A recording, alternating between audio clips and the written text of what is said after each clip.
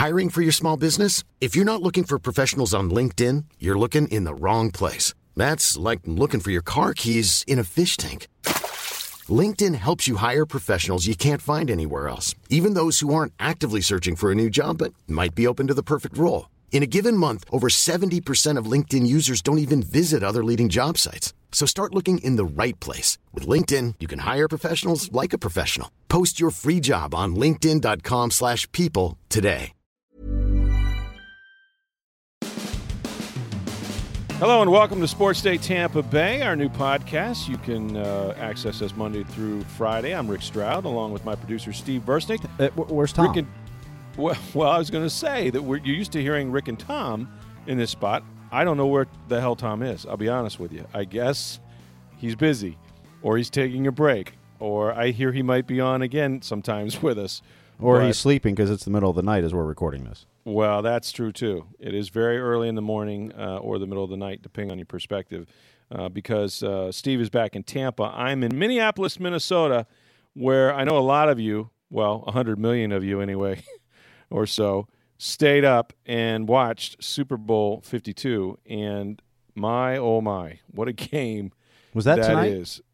That was. It was. Oh, man. It sure was. And so was, Justin Timberlake halftime.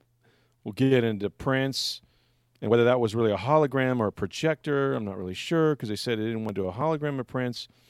Look, there's a lot to talk about with this Super Bowl. The Philadelphia Eagles, goodness gracious, they win Super Bowl 52, 41-33. And who'd have thunk, man? Nick Foles bested Tom Brady in this game along with the Eagles. And right now, I'm afraid, Steve, that Philadelphia might be on fire. And I mean literally on fire. Yeah, I don't think they got enough knows. grease on the poles there. That ain't going to work. Have you seen they showed some Twitter feeds of Broad Street, which is just jammed. Look, those people are, fanatics to begin with, but this is the biggest thing that's happened in Philly in years and years. I mean, you know, the Flyers, of course, and the Phillies and the 76ers have all won world championships. But there's no passion in Philly, that's bigger than the Eagles, right? Oh, absolutely. This is the biggest thing sports-wise that's ever happened in that town. Right. That's what I figured. Because, I mean, NFL is king. And, I mean, for years and years, the Eagles were not so lovable losers. And then they got good for a while. And they made some championship games and won Super Bowl, many years ago and lost to the Patriots. And then but this one, I'll tell you what, I've done a lot of these games. And for whatever reason now, I'm all for getting back to blowouts. I remember that was the big thing for a long time. Everybody liked the commercials. They said the games sucked, all that. Now the games just keep topping each other. I mean, you can go back, I don't know how far you want to go. I mean, every Patriots Super Bowl is a one-score game. Eight of them in the Belichick-Brady era. Every one of them is a one-score game. Is a one-score. 8 points, that's still one score with a two-point conversion, right? And it can't. I mean, there was Tom Brady throwing a Hail Mary at the end of the game that I thought for all the world Gronk was going to come down, catch it, and win the damn game. I mean, that's how it went back and forth. But this game set records for offense and for just the number of explosive plays. I mean, there was 1,151 total yards. They broke the record, the Super Bowl record, by 30 seconds left in the third quarter. So that's the most yards in Super Bowl history. I think they may have tied or had the most points since like 1975, something like that. And it was, most of those came through the air for both teams.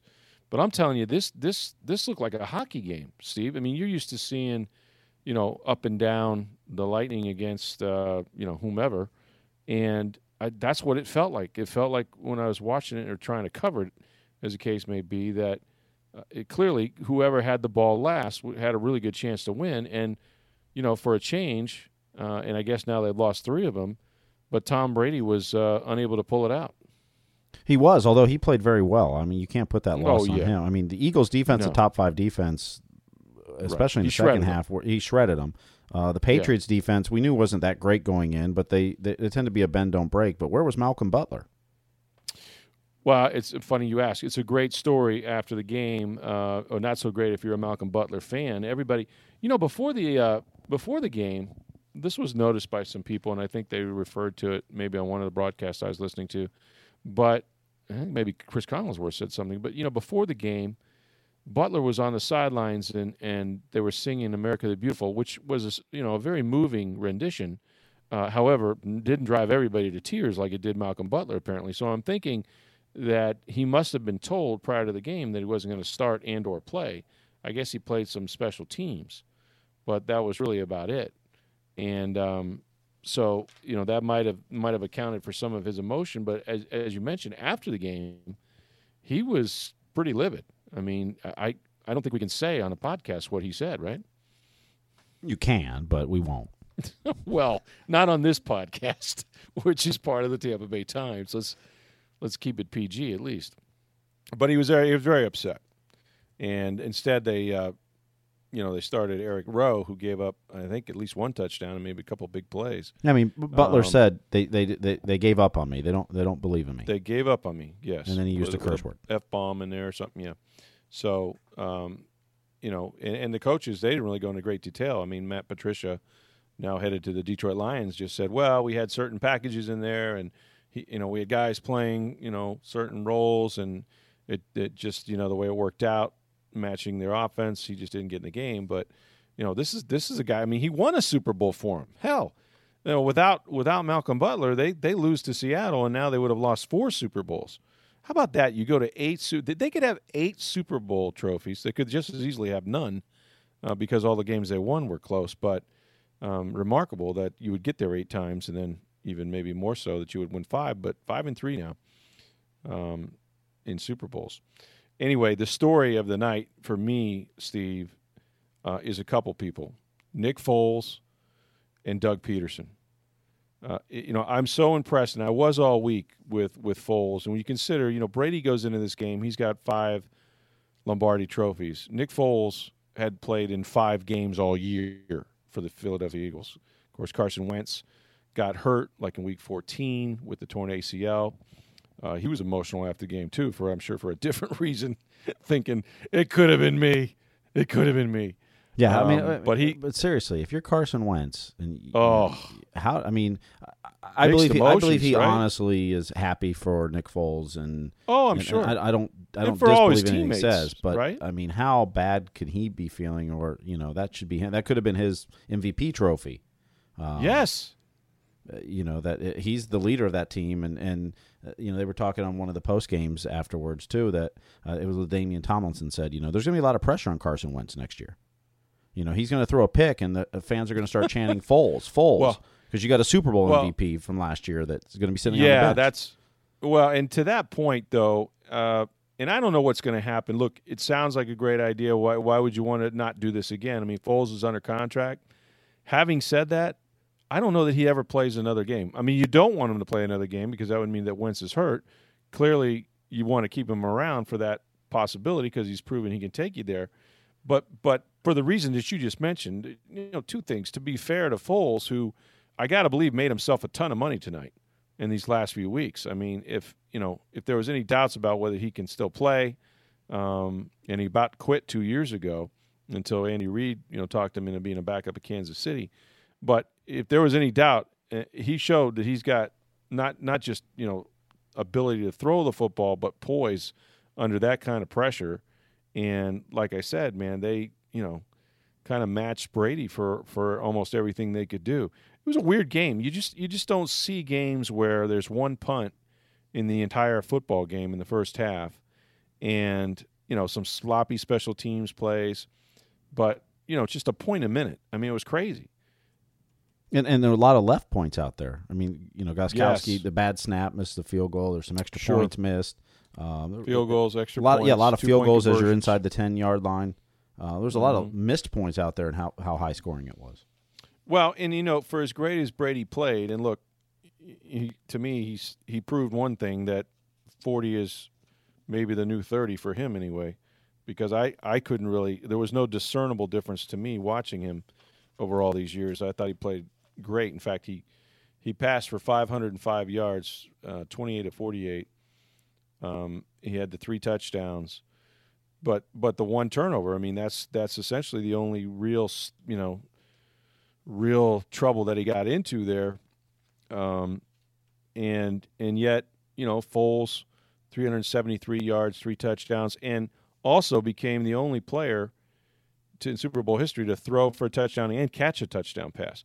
And this was the thing about, not only has Nick Foles come back, and when he came back and he went in for Carson Wentz, he didn't really play particularly well. He had a great first game, and then the last couple games of the regular season, he kind of stumbled a bit. They didn't play much in the finale, but Doug Peterson did enough things, along with Frank Reich and some of the other people on that staff, to sort of adapt what they did with some of the read pass options and those things, and they cut down on the amount of shifts that they went into and the different formations, so that Nick could read the defense. This is what he's used to doing without having to worry about setting all those guys up. And so but more than that, and we saw it, and I was stunned in the NFC Championship game against Minnesota. This guy went out and attacked people. He went out there and attacked people with Nick down the field, and they put up an amazing amount of points, and the guy was phenomenal. I mean, that's just a great move by Peterson, he stayed aggressive, and that was the key. When you play the Patriots, we saw it with Jacksonville. We saw it with Jacksonville 2 weeks ago. That about 25 minutes into the game, they took their foot off the throttle. Mm-hmm. And you can't do that against Belichick and the Patriots, because what they do better than anyone else is capitalize on your mistakes or your passivity. They don't make mental mistakes, and tonight they made a lot of mental mistakes, which was very uncharacteristic of them too. Right. And special teams errors, but mm-hmm. Doug Peterson. One of the things you always hear about coaches, and this is our system and this, but a good coach adapts to the players they have. I mean, and Doug Peterson has done that very effectively, and some things that with Nick Foles, and he struggled down the stretch, but he didn't have a preseason. He was hurt during the preseason, really didn't play all season. Those last couple games were kind of his preseason warming up. It was like his that's right. During the bye week, they made a lot of adjustments and said, okay, Nick, you like this, you don't like this. This is and so we're gonna adapt our play calling to be what's gonna fit you within our scheme, but we're gonna change some things, and that's what a good coach does. And I don't think enough coaches do that. No, you're right. And they try to find players that fit their scheme, but if they have somebody that's not the same, and they have to make a change at quarterback or a change at different positions, this is what they're unable to do. And I thought Peterson and his staff did a tremendous job of that, as well as continuing to keep fresh bodies at the running back positions. I mean, Corey Clements was terrific. LeGarrette Blount, how about that guy, by the way? How many rings is that? 3 rings now? He's got 3.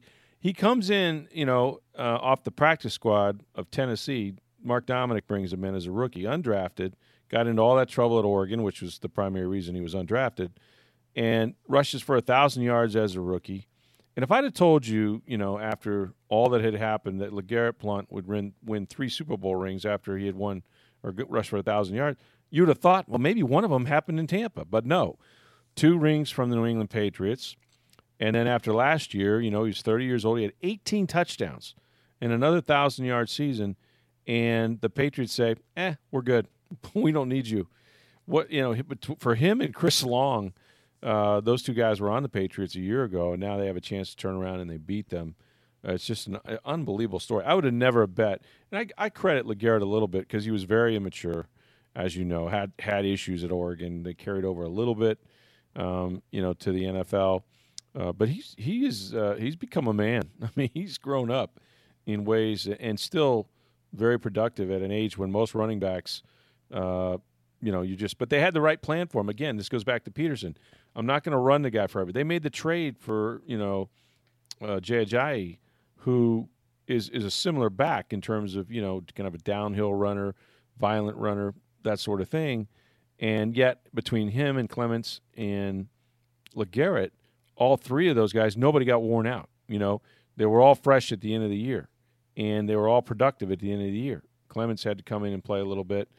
And so, each of them contributed. I thought, again, using your entire roster, using everybody the right way in various plays.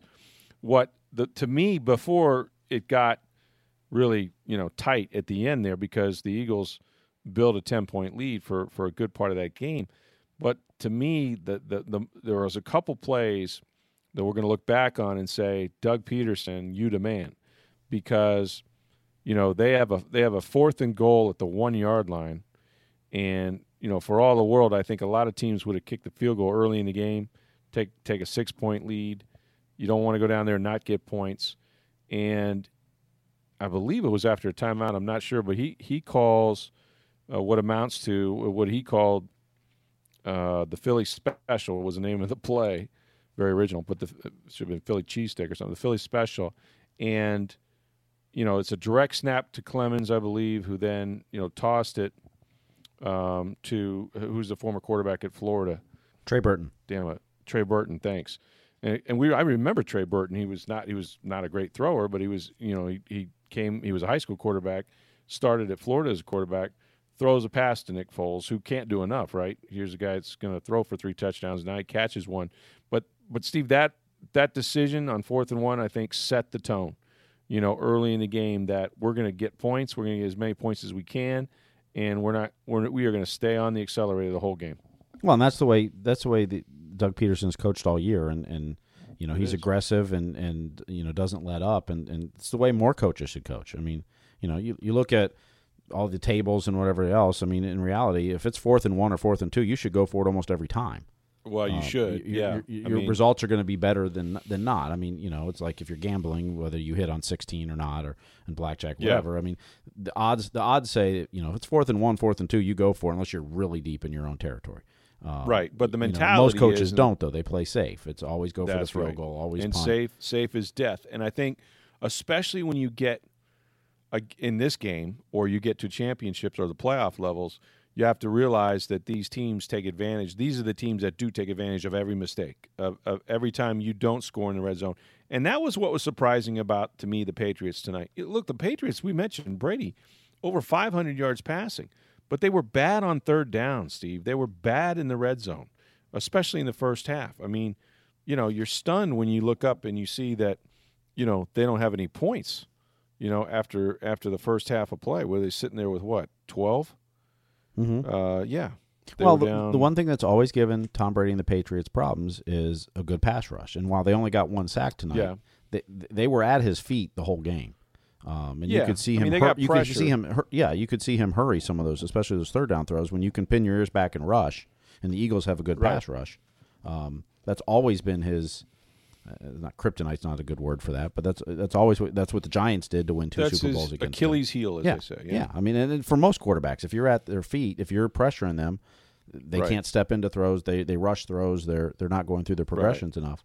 I thought the Eagles were effective with that tonight, even though they only got the 1 sack at the end, which was the big one. But yeah. Well, the thing about Brady in particular is that, and you're right, it's true with any quarterback, you want to get pressure on him. But with Brady, you want to get it up inside. I mean, we saw Foles able to get outside the pocket and still make throws. That is not Brady's game. Brady wants to step up. So you want to get pressure inside and not, and if he's going to get out, you want him to have to roll out and throw on the run, which is really not what he wants to do. He wants to stay in that pocket and look at the whole field and not, he could throw left or right. So they did a pretty good job of, like you said, with pushing the pocket. The other big play in this game, maybe the biggest play, I mean, look, Brady was Brady. He brought these guys back down 10 points twice. They kept chipping away, and they finally take the damn lead with about 9 minutes to go or so. And and the fade route to Gronkowski, which Gronkowski had the tale of 2 halves. I mean, the first half, I thought Brady was off a little bit to him. He dropped the ball. He caught 1 pass for 9 yards. Of course, he was in concussion protocol most of the week from that AFC Championship game when he took a hit and didn't finish the game. And I don't think they cleared him till like maybe Thursday or Wednesday. But so maybe rust was a part of the equation. I really don't know, even though he practiced. And yet the second half, I mean, he was dominant. They couldn't stop him, especially the initial drive of that second half. But they come back and sure enough. Mom deserves the best, and there's no better place to shop for Mother's Day than Whole Foods Market. They're your destination for unbeatable savings, from premium gifts to show-stopping flowers and irresistible desserts. Start by saving 33% with Prime on all body care and candles. Then get a 15-stem bunch of tulips for just $9.99 each with Prime. Round out Mom's menu with festive rosé, irresistible berry chantilly cake, and more special treats. Come celebrate Mother's Day at Whole Foods Market. Tom Brady does Tom Brady things and throws a fade route to Gronkowski. Now all of a sudden, they're up by a point. And talk about staying aggressive. I mean, this is where Doug Peterson gets a whole lot of credit because they drive the ball back and they're looking at 4th and 1. I want to say, Steve, it was on their own 45, maybe, with about 6 minutes to go. Mm-hmm. And doesn't even bat. He goes for it. Like, I'm going for it.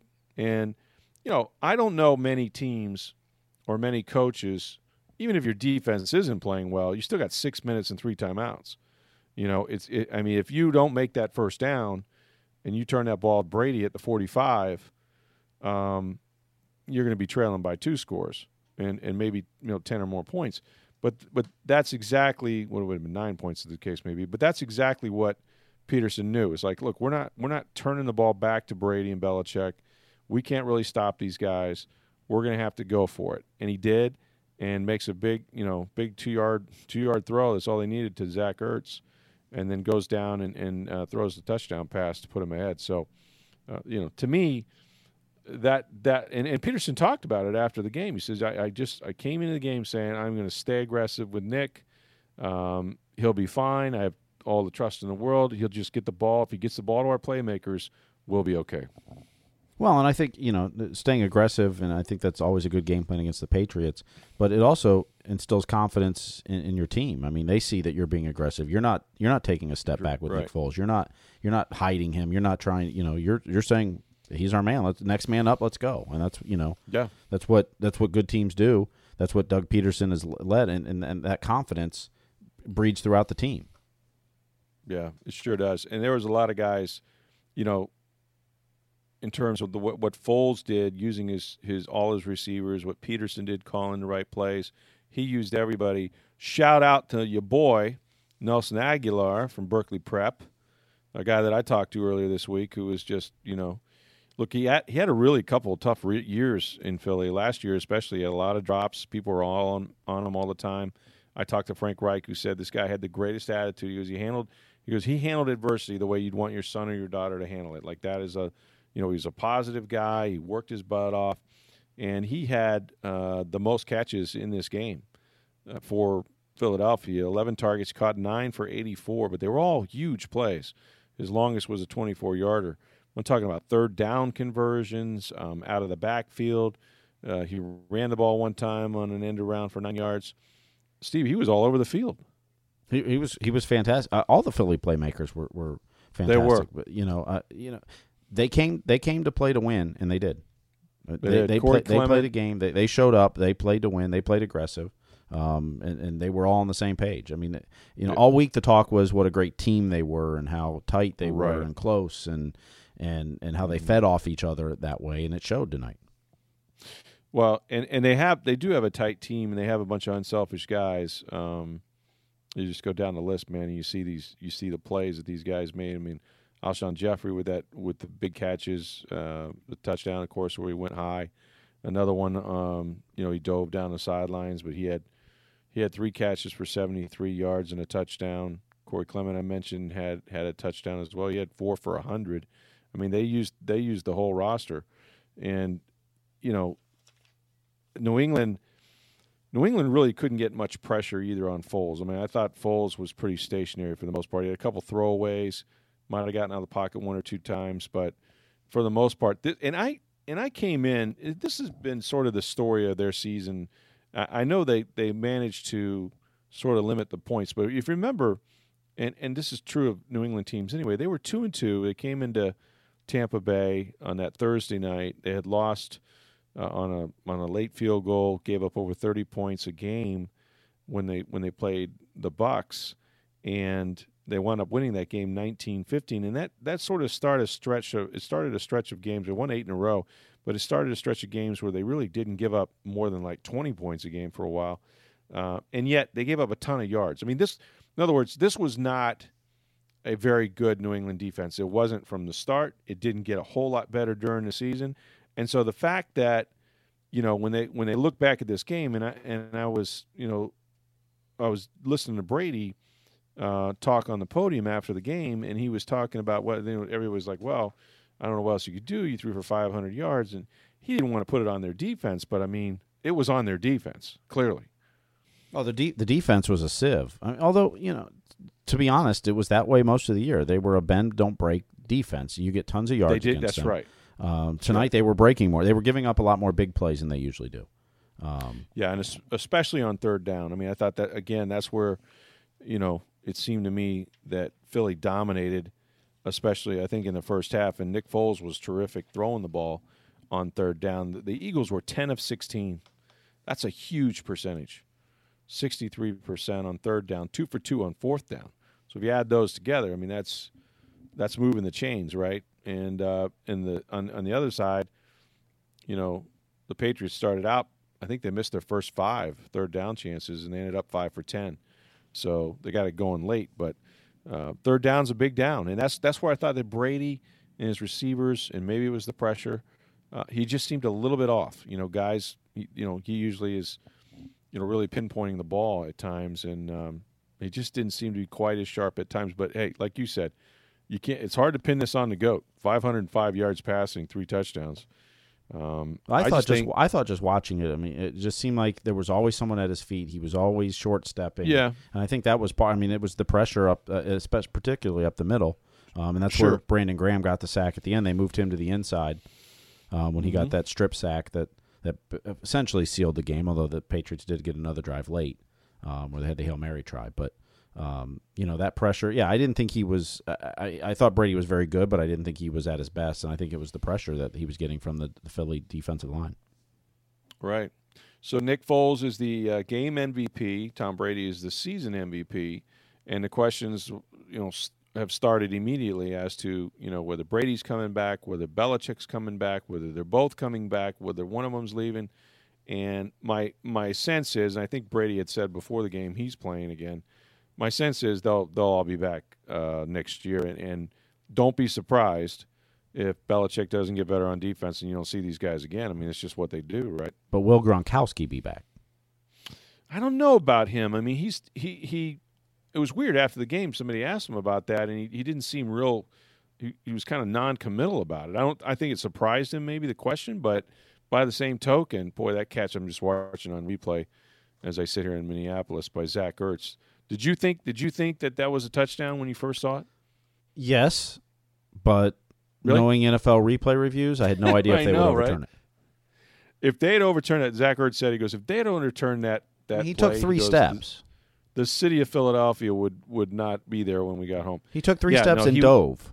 He became a runner and then extended the ball, right? Yeah. So that's like any play where, you know, because running backs do it all the time, right? They extend the ball over, and if it hits the ground and falls out, it's still a touchdown. But I also thought that strip sack with Brandon Graham could have been the tuck rule.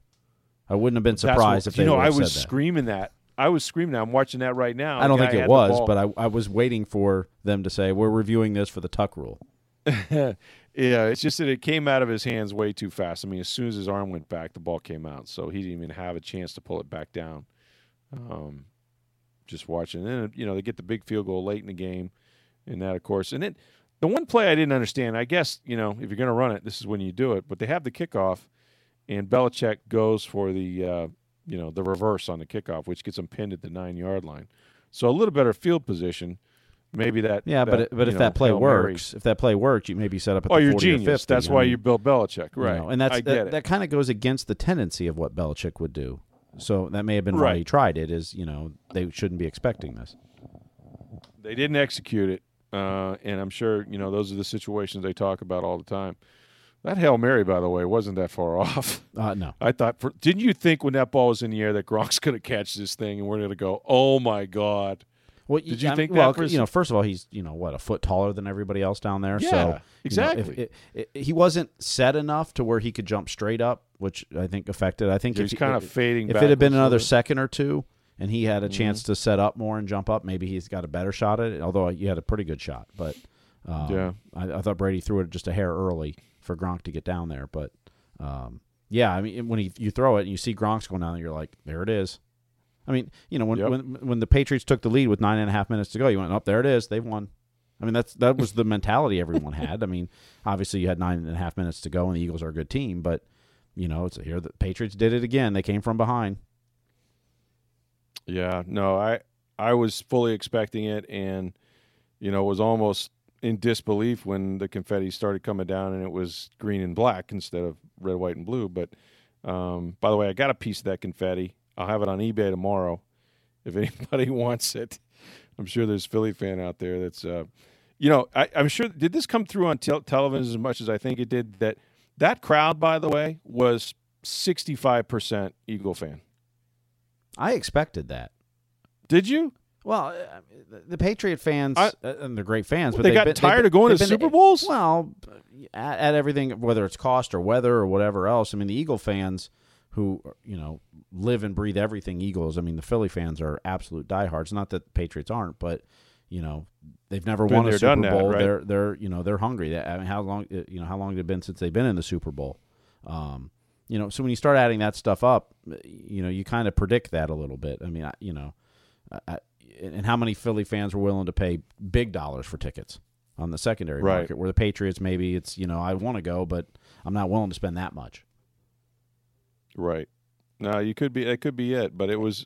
And we also know the Super Bowl is a lot of corporate folks and a lot that maybe didn't have rooting interest, but are picking the underdog.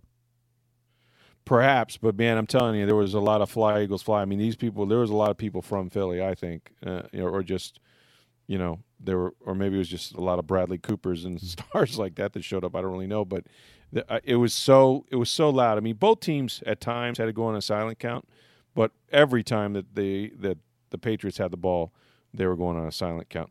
Before we close out, of course, big congratulations, I guess. This happened while I was on Twitter. Well, it didn't happen while I was on Twitter. It was announced when I really don't know when it happened, and I don't think we ever will. But Jameis Winston has announced that he and his girlfriend, Brianna Allen, are expecting, right? Yes, and they had a reveal party, or they had a cake there. He showed a video on Instagram. They had a cake there. So they cut the cake. She cuts first. He cuts a piece. It comes out. It's blue cake, so they're having a boy. Okay. So this is the latest thing I noticed. Like, people will, I don't know, hit a beach ball, and if blue powder comes out or pink powder. Like, this is the latest thing, how you reveal. Yeah, and you even, and we have a friend pregnant who's doing this now, but, you go to the doctor, they test for it, they put it in a sealed envelope and high security stuff to give to you that you didn't take to the baker, and they make the cake, and they don't tell you. Oh, so neither the... I can't tell you they didn't know, but it's possible you can do it in such a way that neither people know it, right? Yes. That's interesting. Kind of the way, I mean, it started just to be revealed to your family and friends, but it's kind of become morphed into, for some, this is how we find out too. Instead of the doctor telling you, it's, you hit a piñata, cut open a cake, whatever. Piñata, a baby piñata. It's just, maybe it's a stork piñata. Yeah, well, whatever you prefer. Well, you know what I prefer is when you're actually at the birth, and it's one of nature's few surprises that you there's so few that you can't tell these days. That's what we did with our children anyway. And I understand why people do it. They want to prepare the nursery, or they just want to know, or they can't keep a secret. But and sometimes the people doing the sonogram aren't very good at keeping secrets either. I had a friend that the person slipped when they didn't want to know. Really? At one of the later appointments, not the one they found out, but the person for some appointment was in there and didn't realize they didn't know, and kind of spoiled it. Yeah. Well, congratulations to them. It's going to change his life, and his 2 a.m. meetings next season are going to be interesting to see what happens when he's going to be a daddy. But you do get perspective out of it, so I'm happy for him. And it's a baby boy, so another quarterback, I'm sure. anyway, we thank you for listening. And now here's the thing, Steve. You know this probably better than I do. If you were a subscriber to Rick and Tom, then you should be automatically nothing changes. Nothing changes. This podcast will be in your phone, your computer, your device. It'll load automatically. It's the same essential feed for the podcast. We just change the name, change the picture on it, so that looks different. But everything will deliver. A way the same. Better picture, I think, don't you? Well, I'm still not on it, so no, not really. Well, we gotta get you on it somehow. You're the brains of the operation, and now my co-host and producer, the Rickette, if you will. I mean, we had a chance to change this, and I didn't get called, so you know. Look, I can't be in charge of everything. I have a real job. You know how it is. So do you. We got marketing people that handle this stuff. We'll talk to them on this week, I'm sure. Absolutely. Our Twitter handle, by the way, is changed as well. It's now @SportsDayTB. Yep. That's @SportsDayTB. And if you were following the old one, you're still following that one now. We just changed the handle on it. And it's got the same picture and title on it, Sports Day Tampa Bay. You can get us on iTunes, Google Play, Stitcher, SoundCloud, all of that. TuneIn, TampaBay.com/sports. Mm-hmm. We're everywhere. And then I would encourage you, we want your feedback. Here's the thing. This podcast is going to be different, hopefully a lot, every night or every week or what have you. We're probably going to do, I know we're going to do some interviews, maybe some long-form type things on occasion, and dive into my vast notebook of contacts and see if I can get somebody to call me and talk to me about various things that are going on, as well as we'll be promoting and talking a lot about our work at the Tampa Bay Times. You should always be reading the Tampa Bay Times, but to get the story behind the stories, we'll have an opportunity to talk to some of the writers and some of the people that are mentioned in those stories, as well as anything that's going on in sports nationally. Just the normal discussion that we've had on this podcast for the last 6-7 months or so on Rick and Tom. So, and Tom, by the way, when we find him, and I don't know where he is, but when we find him, we will bring him back. I started to sound like the guy from whatever that movie was. We will find you. But we'll make sure that he is also part of this from time to time. If he ever writes a column that we're interested in, which I'm sure is bound to happen. I know he'll write one we disagree with. For sure. Yeah, and if he doesn't come on, he won't be able to defend himself because we'll just be handing it to him. You can also, so we want your feedback. That's the whole key. And so you can go to @SportsDayTampaBay. You can leave us a Twitter message there. You can go to my Twitter feed if you want to. That's @NFLStroud. Or you can reach me at rstroud@tampabay.com or stroudbucks@AOL.com. I mean, pick a way to get a hold of us. But interested in your feedback, your questions. Is going to be probably a segment that we'll do at times, empty our mailbag and try to answer some questions for you as well. So this is just the start of something big, Steve, and I'm looking forward to it. Also looking forward to getting out of the freezing cold where it was 15 degrees below zero on my way into the Super Bowl. Oh, yeah, don't you know it's very cold up here? Yeah, oh, yeah. Oh yeah, you betcha. So good to see you there, Wade. Hey there. It's Minnesota cold. It's the bold north. Welcome to the bold north. Yes, I remember tailgating. No, it's the cold north. Lived up there for 3 years. I remember tailgating for a game. I'm a Bengals fan. I grew up in Ohio, so it was the Bengals and Vikings 8 years ago. And it was in December, and we go to tailgate, and you're bundled up, and you got all these layers on. Well, you don't account for that you're standing on about 6 inches of ice in the parking lot. Right. And your feet are frozen, and you can't wait for the game to start to thaw out because it was in the Metrodome back then, but the U.S. Bank Stadium, same thing inside. Couldn't wait to get inside to thaw out. Took about a half. Right. I knew I was in trouble when on Wednesday I woke up and it was -7. And then I looked up Antarctica where it was -15. So we were literally, 7 degrees or 8 degrees separation from the South Pole. So this was just out of control cold. But I hope Minnesota enjoyed their only Super Bowl. And they will never have another one again, I assure you. But the next 3 are in the Southeast, so and then the other one's in L.A. In L.A. after that, so yeah, the next 4 Atlanta, Miami, okay. Tampa, L.A. So I'm good. I'm going to stay nice and warm. Anyway, my thanks to everybody for listening. My thanks to Steve Versnick, as always, and we hope you come back and we'll talk to you tomorrow. Planning for your next trip? Elevate your travel style with Quince. Quince has all the jet-setting essentials you'll want for your next getaway, like European linen, premium luggage options, buttery soft Italian leather bags, and so much more. And is all priced at 50 to 80% less than similar brands. Plus, Quince only works with factories that use safe and ethical manufacturing practices. Pack your bags with high-quality essentials you'll be wearing for vacations to come with Quince. Go to quince.com/pack for free shipping and 365-day returns.